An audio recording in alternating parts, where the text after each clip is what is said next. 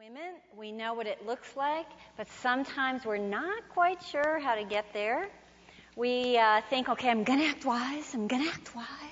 We go into a situation and we blow it and we don't act wise, and we can't really just will ourselves into becoming women of wisdom. There are some things that we can do to get us there without just willing it. And I was trying to think of a visual with the ideas that I wanted to express today. And I had recently talked with my parents about this story, so it was on my mind. But a few years ago, I think my mom was probably close to 70 at the time. They were visiting Ted and I and our kids. And we have this really crazy driveway. So if you've ever been to my house, we have lots of people say, why don't you pave that? Why don't you get concrete and put it on that? And it'd be like, we've had it appraised like $15,000 to concrete this driveway. It's steep, very long, lots of potholes, covered in stones. Okay, so you have to get that picture. So my parents are visiting, and I can't remember the circumstances, but Ted and I and my mom and dad are standing at the top of the hill, and Ted is holding onto Tyler's bike because I think he had left it at the top of the driveway. And without a moment's notice, my mom grabs the bike and sits on it and starts going down the driveway. We are speechless. We just go, none of us moved. We were paralyzed, the three of us. My mom is flying down our driveway. I would never have attempted it. My children didn't even attempt it. She probably hadn't been on a bike in about 20 years. I think she figured that out when she was about halfway down the driveway. There's no way, if you're on stones, big stones, you can't really put the brakes on without flipping out. So she was smart enough to figure out, I can't put the brakes on. But she also wasn't going to pedal. But she's so from the back, she's got her legs straight out. And she is going to ride that driveway out. And so we are just like, at the top of the hill. Well, the driveway stops after a long thing and takes a hard left. If you keep going straight, you go into the woods. We're watching my mom thinking, there she'll be going into the woods. She slowly manages to turn that bike. It was a miracle. I think angels were running along beside her. And then we can't see her anymore. So then we're just listening. At the top of the hill, pretty soon we don't hear anything, so we go take off, we run down. She has not fallen. It is an amazing thing. And she is still sitting on the bike, not saying a word. Very pale. And I don't think she's ever gotten on a bike again. Now, it wasn't very wise for my mom to get on the bike. But I thought the bike ride itself was a great picture of what it's like to try to go through life being unwise.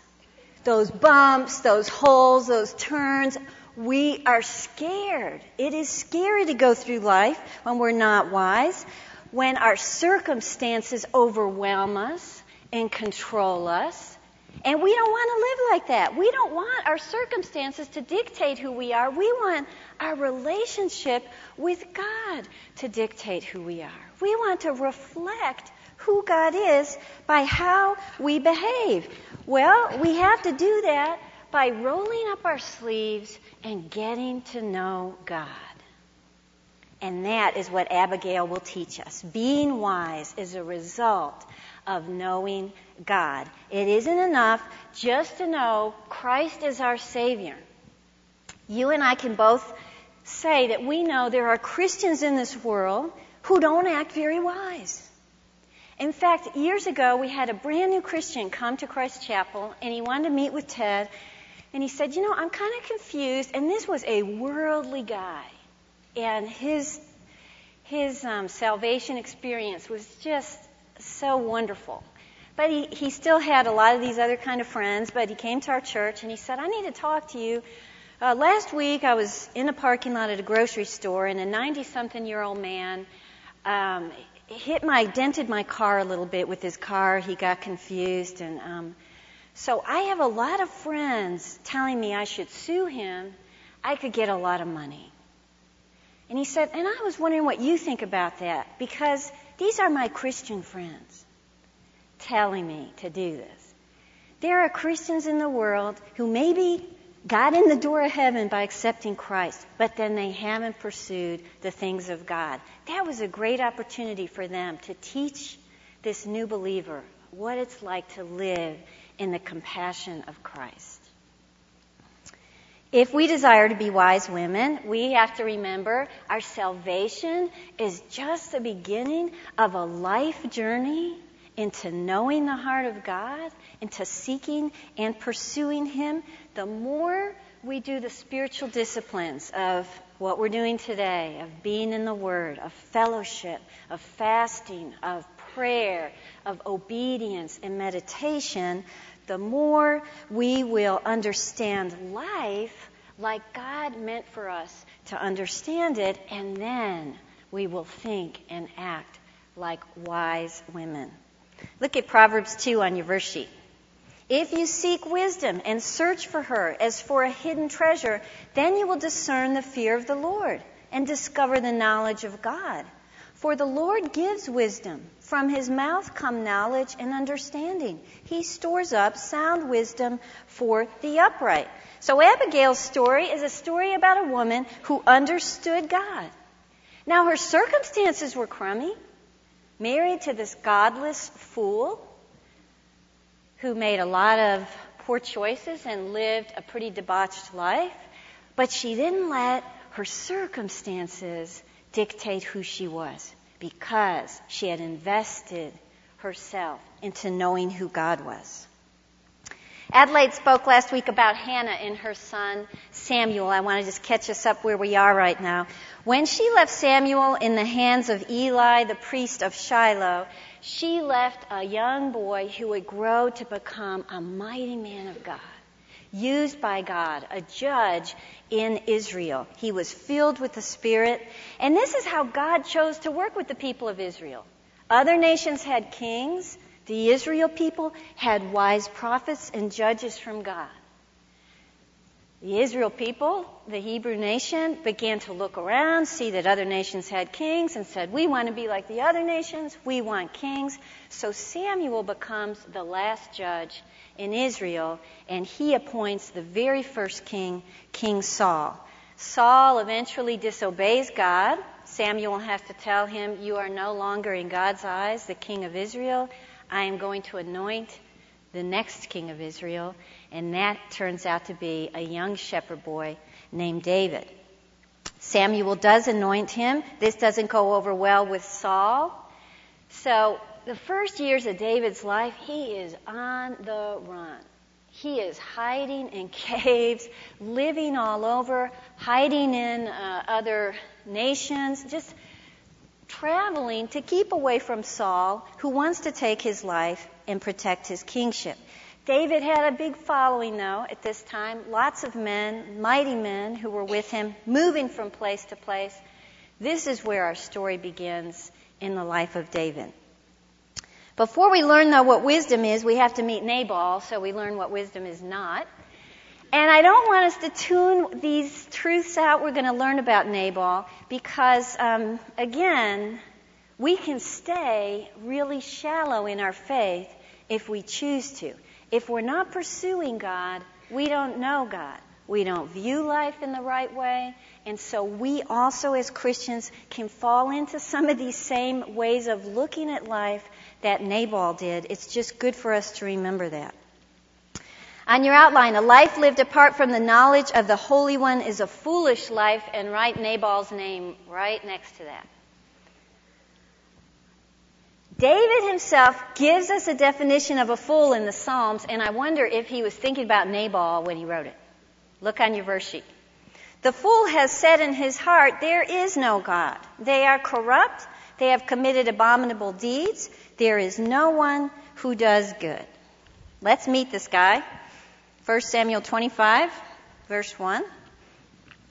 Now Samuel died, and all Israel assembled and mourned for him, and they buried him at his home in Ramah. And then David moved down into the desert of Maon. A certain man in Maon who had property there at Carmel was very wealthy.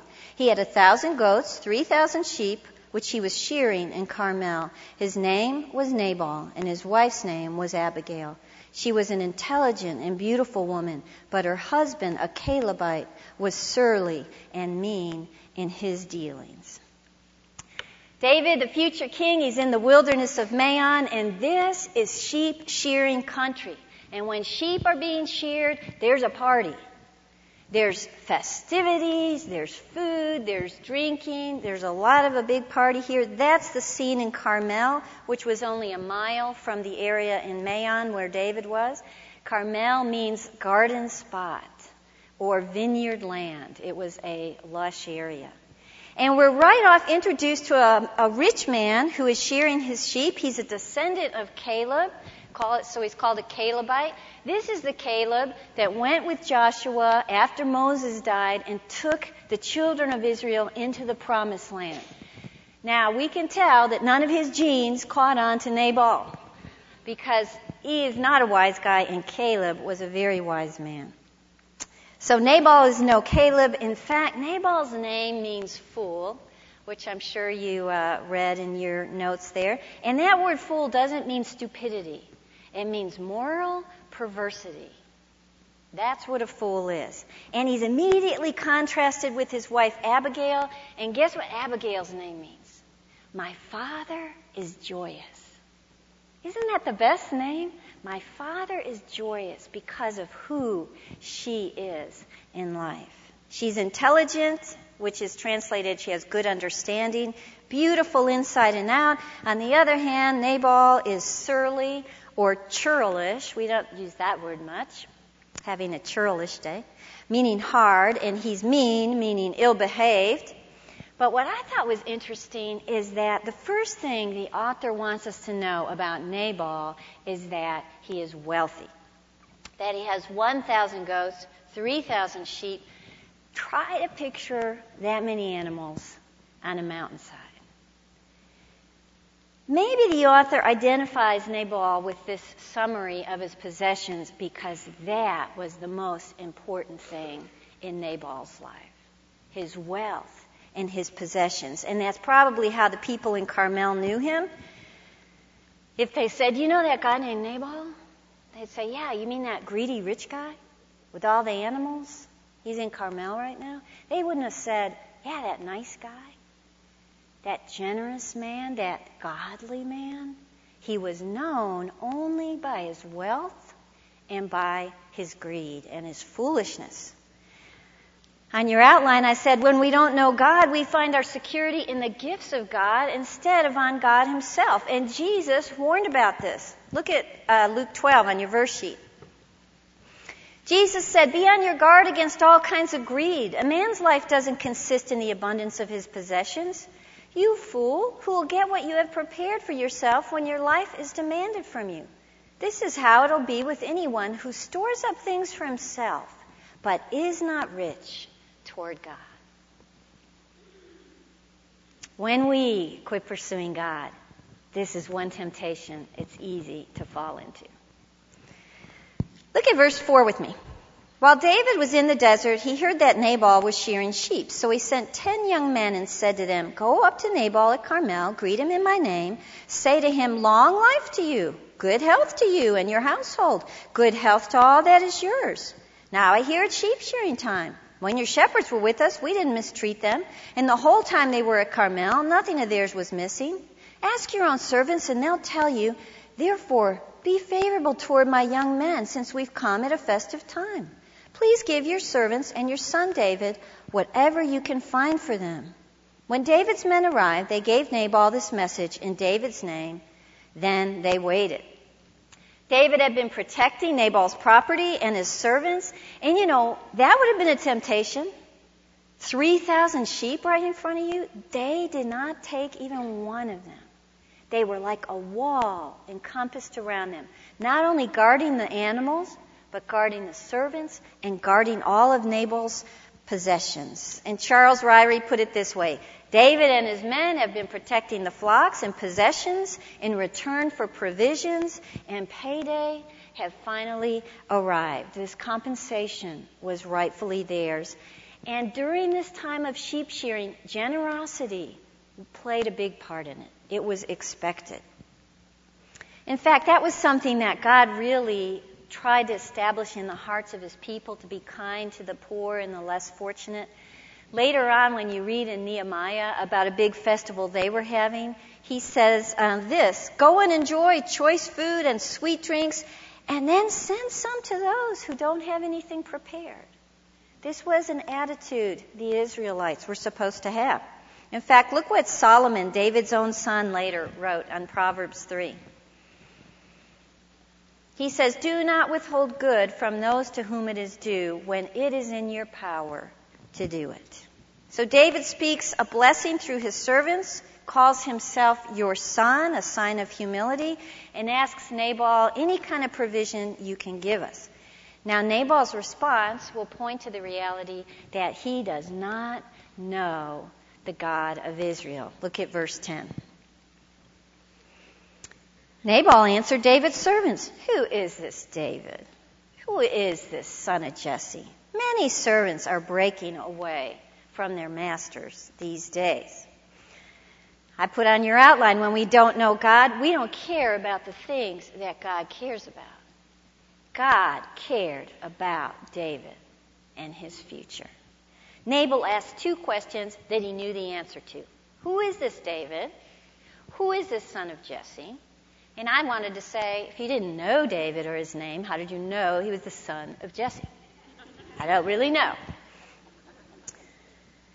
Nabal knows good and well the stories of David. Nabal knows the story of how David knocked a giant man named Goliath down and killed him. He knows Samuel anointed him. He would have known that David was known to be filled with the power and the Spirit of God, had an army of devoted followers. The truth is, Nabal didn't care, because he doesn't care about the things of God. Look at verse 11. "Why should I take my bread and my water and the meat I've slaughtered for my shears and give it to men coming from who knows where?" This reminded me of some 2-year-olds. My water, my bread, my shears, my meat. On your outline, when we don't know God, we claim possession over that which is God's. Look at James 1. "The truth is, every good thing bestowed and every perfect gift is from above, coming down from the Father of lights." And the next verse, "The earth is the Lord's and all it contains." Our perspective of how we fit in this world will never work if we don't first understand that God created the world and what part God plays in the world. Otherwise, we're like Nabal. We think the world revolves around us, around me. And these possessions, I got them in my own strength, in my own power. And we become arrogant and proud like he was. And I thought it was interesting here that he accuses David of being a servant who has broken from his master. Now, if he was referring to this in the way I think he was, he could have been talking about the fact that he didn't know David, and he knew the story that David used to be in Saul's home, and now he's been running from Saul for a long time. So he says there's lots of servants that break away from their masters, and tries to demote David's personality and identity as low as he can go, and ignore the fact that David has broken from Saul because of God's great, great calling. And I also thought it was interesting that Nabal acts like, yes, lots of servants leave their masters, as if his wouldn't. If you read on, they can't stand the guy. And yet David's got this mighty following. The men around David would have given their life for him. Nabal's servants don't respect him at all. Verse 14 tells us, he hurled insults at these men. Actually, it was probably verse 11. And when he said that, the word in there is scorned. It means to yell or to scream. When he says these things, he is partying. He's got a lot of people around him. He's got a lot of food, a lot of wine. He's probably drunk. And I want you to picture that scene because you've got these men from David, the king of Israel, on the outskirts of this party, talking to these people to bring great blessings. And Nabal's response is yelling and screaming in defiance. And when David's servants report to David the arrogance of Nabal, David immediately in great anger yells out to 400 men, "Put on your swords. We're heading to Nabal's." Off they go to take revenge. David is intent on killing every male in Nabal's family. So now there's two bikes going down the driveway. Out of control. David's on one, Nabal's on the other. And the good thing is, when wisdom gets involved, a really bad situation can become good. And as women, we can often be that person in a bad and hard situation. When we walk with God, we can turn the tables and the story can take a good turn. I think wisdom always alters wrongdoing. And, I was thinking about different wise women and trying to think of a great illustration. Of course, I think often of Corrie ten Boom and her sister Betsy that were in the concentration camps in Germany. Now, I can't think of a much worse situation than being captured and stripped of your dignity and told to live in this little rat-infested shack for no just reason, covered in fleas, and go in there and exist like that. But Corrie and Betsy knew God way deep in their hearts. And so when they entered a really bad situation, they turned a little shack full of desperate, frightened women into a time of studying the Bible, of singing worship songs, of prayer.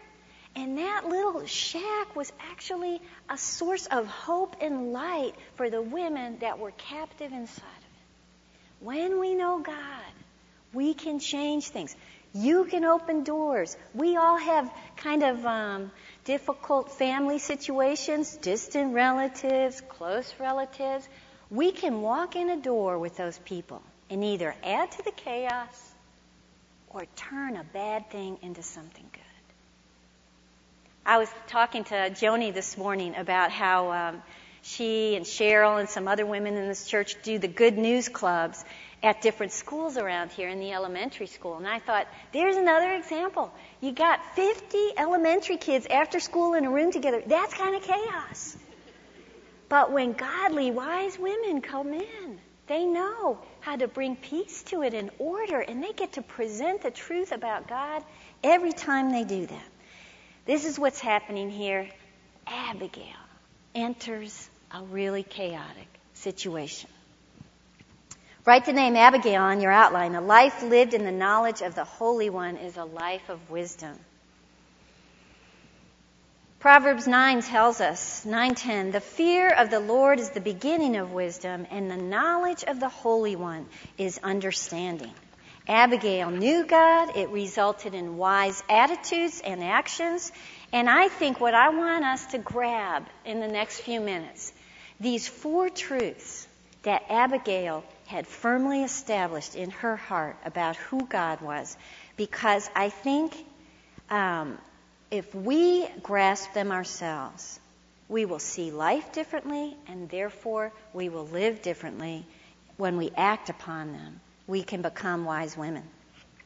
Okay, one of Nabal's servants tells the story to Abigail, which tells us she's already proved herself in the family that she's the one that you go to with difficult news because she's got wisdom.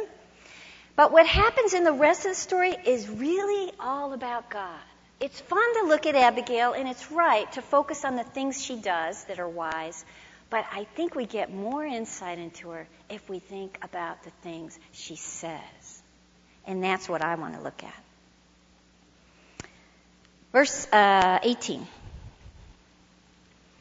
Abigail lost no time. She took 200 loaves of bread, 2 skins of wine, 5 dressed sheep, 5 seahs of roasted grain, 100 cakes of raisins, 200 cakes of pressed figs, and loaded them on donkeys. Then she told her servants, "Go on ahead, I'll follow you." But she did not tell her husband Nabal. As she came riding her donkey into a mountain ravine, there were David and his men descending toward her, and she met them. David had just said, "It's been useless, all my watching over this fellow's property in the desert so that nothing of his was missing. He's paid me back evil for good. May God deal with David, be it ever so severely, if by morning I leave alive one male of all who belongs to him." When Abigail saw David, she quickly got off her donkey and bowed down before David with her face to the ground. She fell at his feet and said, "My Lord, let the blame be on me alone. Please let your servant speak to you.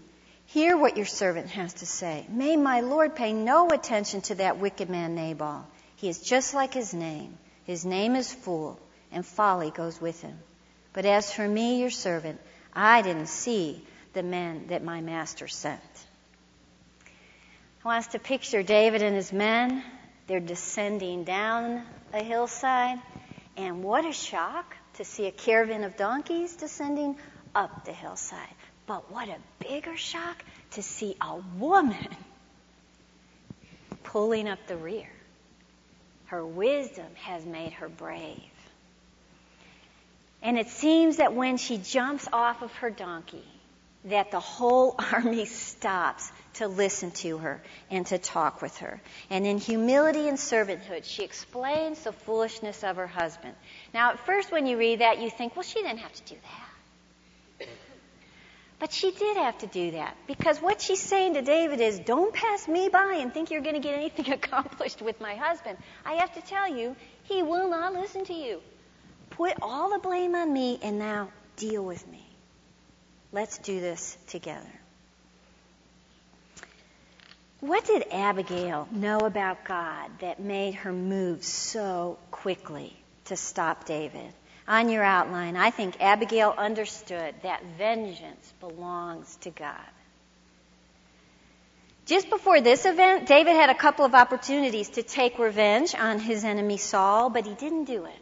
And on one occasion, he's in a cave hiding. Saul actually comes into the very cave where he's hiding. He's so close to David that David actually cuts off a little piece of his robe, which sort of bothered his conscience afterwards. He lets Saul leave. Saul's back down the valley. David steps out and yells out to Saul, "Understand, I'm not guilty of wrongdoing or rebellion. I haven't wronged you, even though you're hunting me down to take my life." And then David says these wonderful words, "May the Lord judge between you and me. May the Lord avenge the wrongs you have done to me, but my hand will not touch you."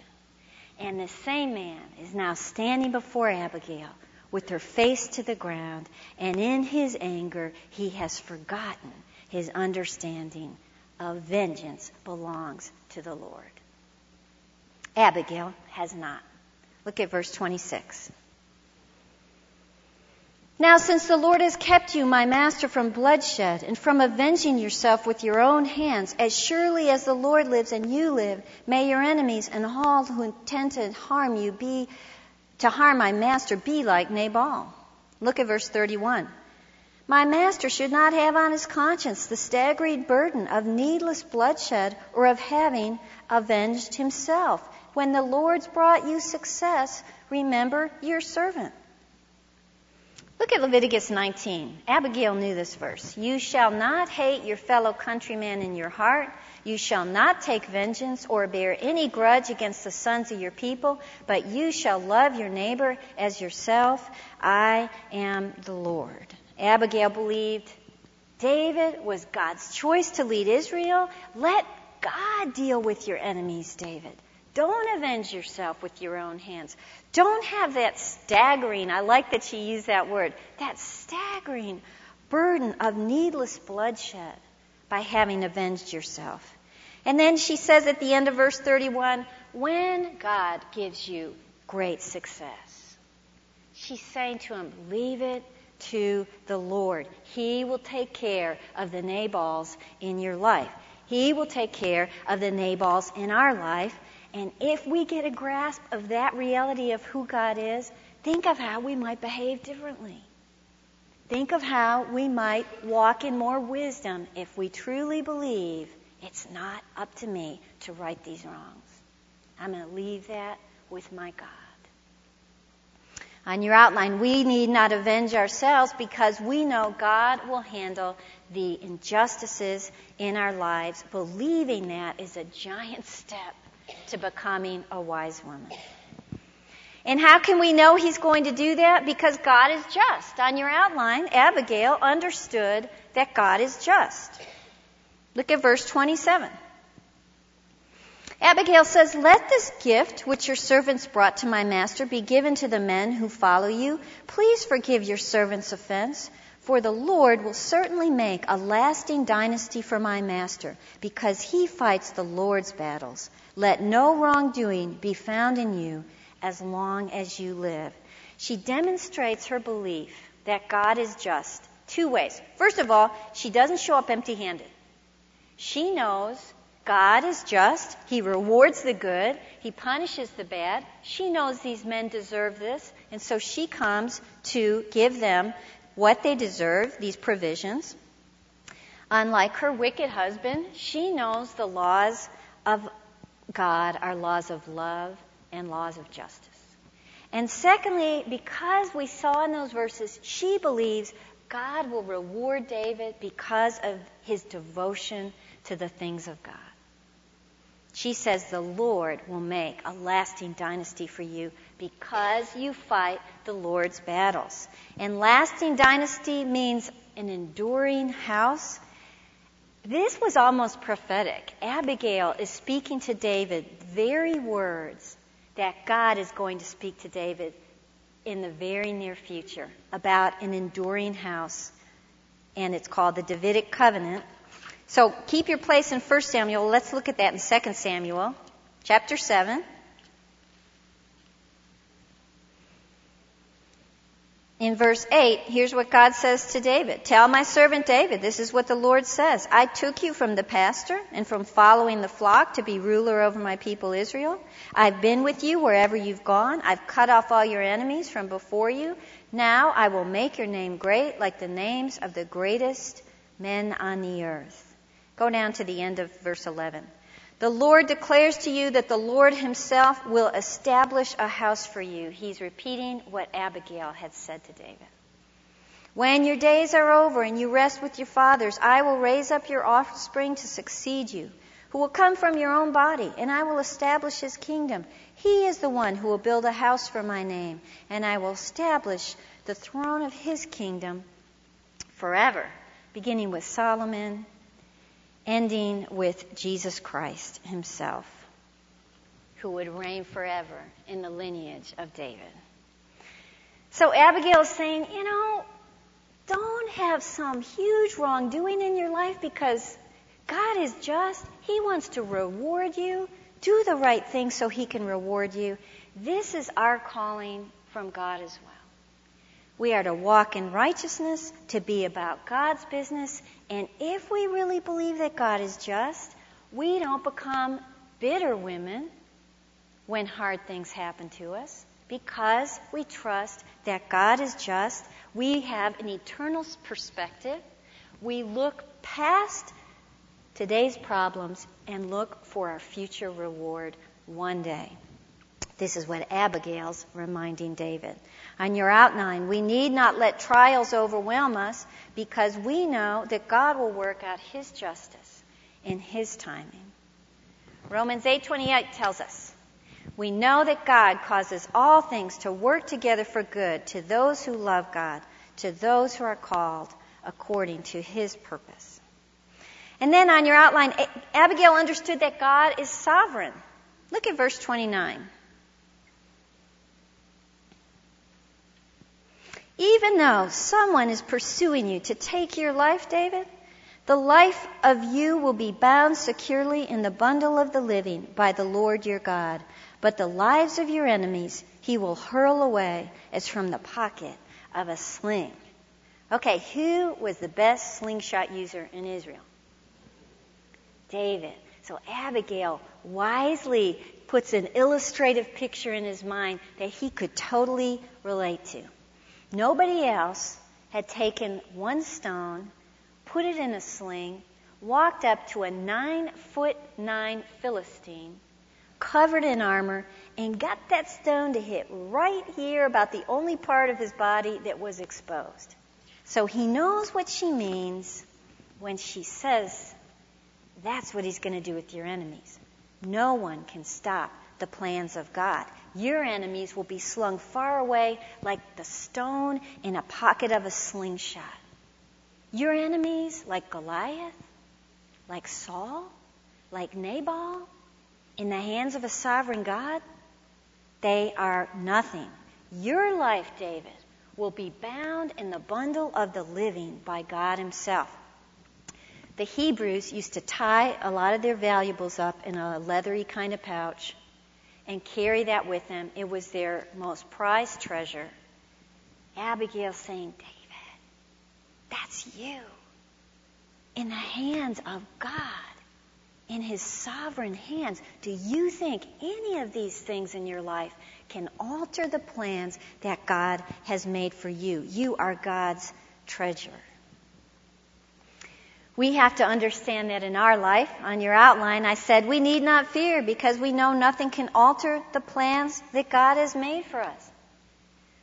When we allow that reality of who God is in our heart, it changes how we behave. It's a wonderful truth. I read this poem, Thou madest for thyself, and our heart is restless until it finds its rest in thee. When I shall with my whole self cleave to thee, I shall nowhere have sorrow or labor, and my life shall wholly live as wholly full of thee. We trust those things because we are God's treasure. We are in his hands. Nothing can stop his plans for our life. Romans 8:31 tells us, to these he called, he justified. Who he justified, he will glorify. What then shall we say to these things? If God is for us, who can be against us? Christ is at the right hand of God, interceding for us. We are also bound securely in the bundle of the living. Next on your outline, Abigail understood that God is faithful. Look at verse 30. Abigail says, when the Lord has done for my master every good thing he promised concerning him and has appointed him leader over Israel, my master will not have on his conscience this burden of needless bloodshed or of having avenged himself. And when the Lord has brought my master success, remember your servant, Abigail, which he definitely did. Abigail realizes there are three ways God was going to prove himself faithful to David in this one verse. First of all, she said, he will accomplish everything he told you he was going to do for you. Secondly, he will make you leader over Israel. Thirdly, he will bring you success. And earlier in the story, I loved it when Abigail says to David, as surely as the Lord lives and as you live, in one breath, Abigail is uniting God with David. As surely as the Lord lives and as you live, there are plans that God is going to be faithful in your life to do. On your outline, we don't need to worry over our future because we know that God keeps his promises. Look at 1 Thessalonians. May the God of peace himself sanctify you entirely, and may your spirit and soul and body be preserved complete, without blame, at the coming of the Lord Jesus Christ. Faithful is he who calls you, and he will also bring it to pass. One of the neatest things I loved about this story is seeing what happens when we act like wise women. What are the results of wise choices in our life? First of all, the praise and worship of God. Look at verse 32. David said to Abigail, "Praise be to the Lord, the God of Israel. He sent you today to meet me. May you be blessed for your good judgment and for keeping me from bloodshed this day and from avenging myself with my own hands. Otherwise, as surely as the Lord, the God of Israel lives, who's kept me from harming you, if you hadn't quickly come to meet me, not one male belonging to Nabal would have been left alive by daybreak." Then David accepted from her hand which she had brought him and said, "Go home in peace. I have heard your words and granted your request." By her actions, David is reminded of God's vengeance, of God's justice, of God's sovereignty, of God's faithfulness in his life. No wonder he doesn't want to just heap praise on her. His first thought is to say, "Wow, thank you for reminding me about who God is," and it ends up in worship. And he believes that God himself sent Abigail to him and thanks her for her wisdom, which is what truthfully people feel when we get to be a part of their life and we walk in wisdom. He is reminded, because of her understanding of the Holy One, that he is to be committed to the Holy One himself and not live by his impulses, but live by faith in God. And I liked what it says that he accepted from Abigail's hand what she had brought. I think it was just more than the food. I think he was accepting all of her wise words that led him into worship with God. Secondly, when we are women that act wisely, we have the peace of God within our hearts. In verse 35, David says, "Okay, get up, go home in peace. I've heard your words. I'll do what you say." And I think it's a great picture of us that when we understand well the character of God in our hearts, what else gets in there? Peace. We aren't women that can be moved, and women that have fears, and women that don't know what to do. We walk like Abigail did, with great decisiveness and quickly, because peace is inside of our hearts. We don't have to be undecided. We don't have to wonder. We don't have to be afraid. We are women of peace. We learn to take all matters to God because we know who He is. Look at Philippians. "Be anxious for nothing, but in everything, by prayer and supplication, let your requests be made known to God. And then the peace of God, which passes understanding, will guard your hearts and your minds in Christ Jesus." Thirdly, God's blessings will come in our lives. Now, we know that the blessing that came to Abigail was she got to marry King David. But before that happened, I really think she honors her foolish husband. You know, there are so many things that Abigail could have done with Nabal. So when she comes back, one thing she could have done is never told him. But she chooses to honor him and tell him what the story is. She goes to him, he's drunk, so she chooses to wait. She uses wise timing. She waits till he's sober. She doesn't humiliate him in front of his party guests. She doesn't call him out. She doesn't scream and yell and nag at him. She waits. And I think when she explains the story to him, I think she probably explained, "I had to do the will of God. I had to obey what I knew God would want me to do, Nabal." There would have been innocent people killed. The future king of Israel would have had blood on his hands that God never meant him to have. Nabal has some kind of stroke after he hears these words, and 10 days later he dies, which David sees as God's judgment, and quickly asks Abigail to become his wife, which Abigail quickly agrees to. We will be filled with blessings we didn't even realize. The more we pursue God, the more we grow in wisdom and get God's blessings.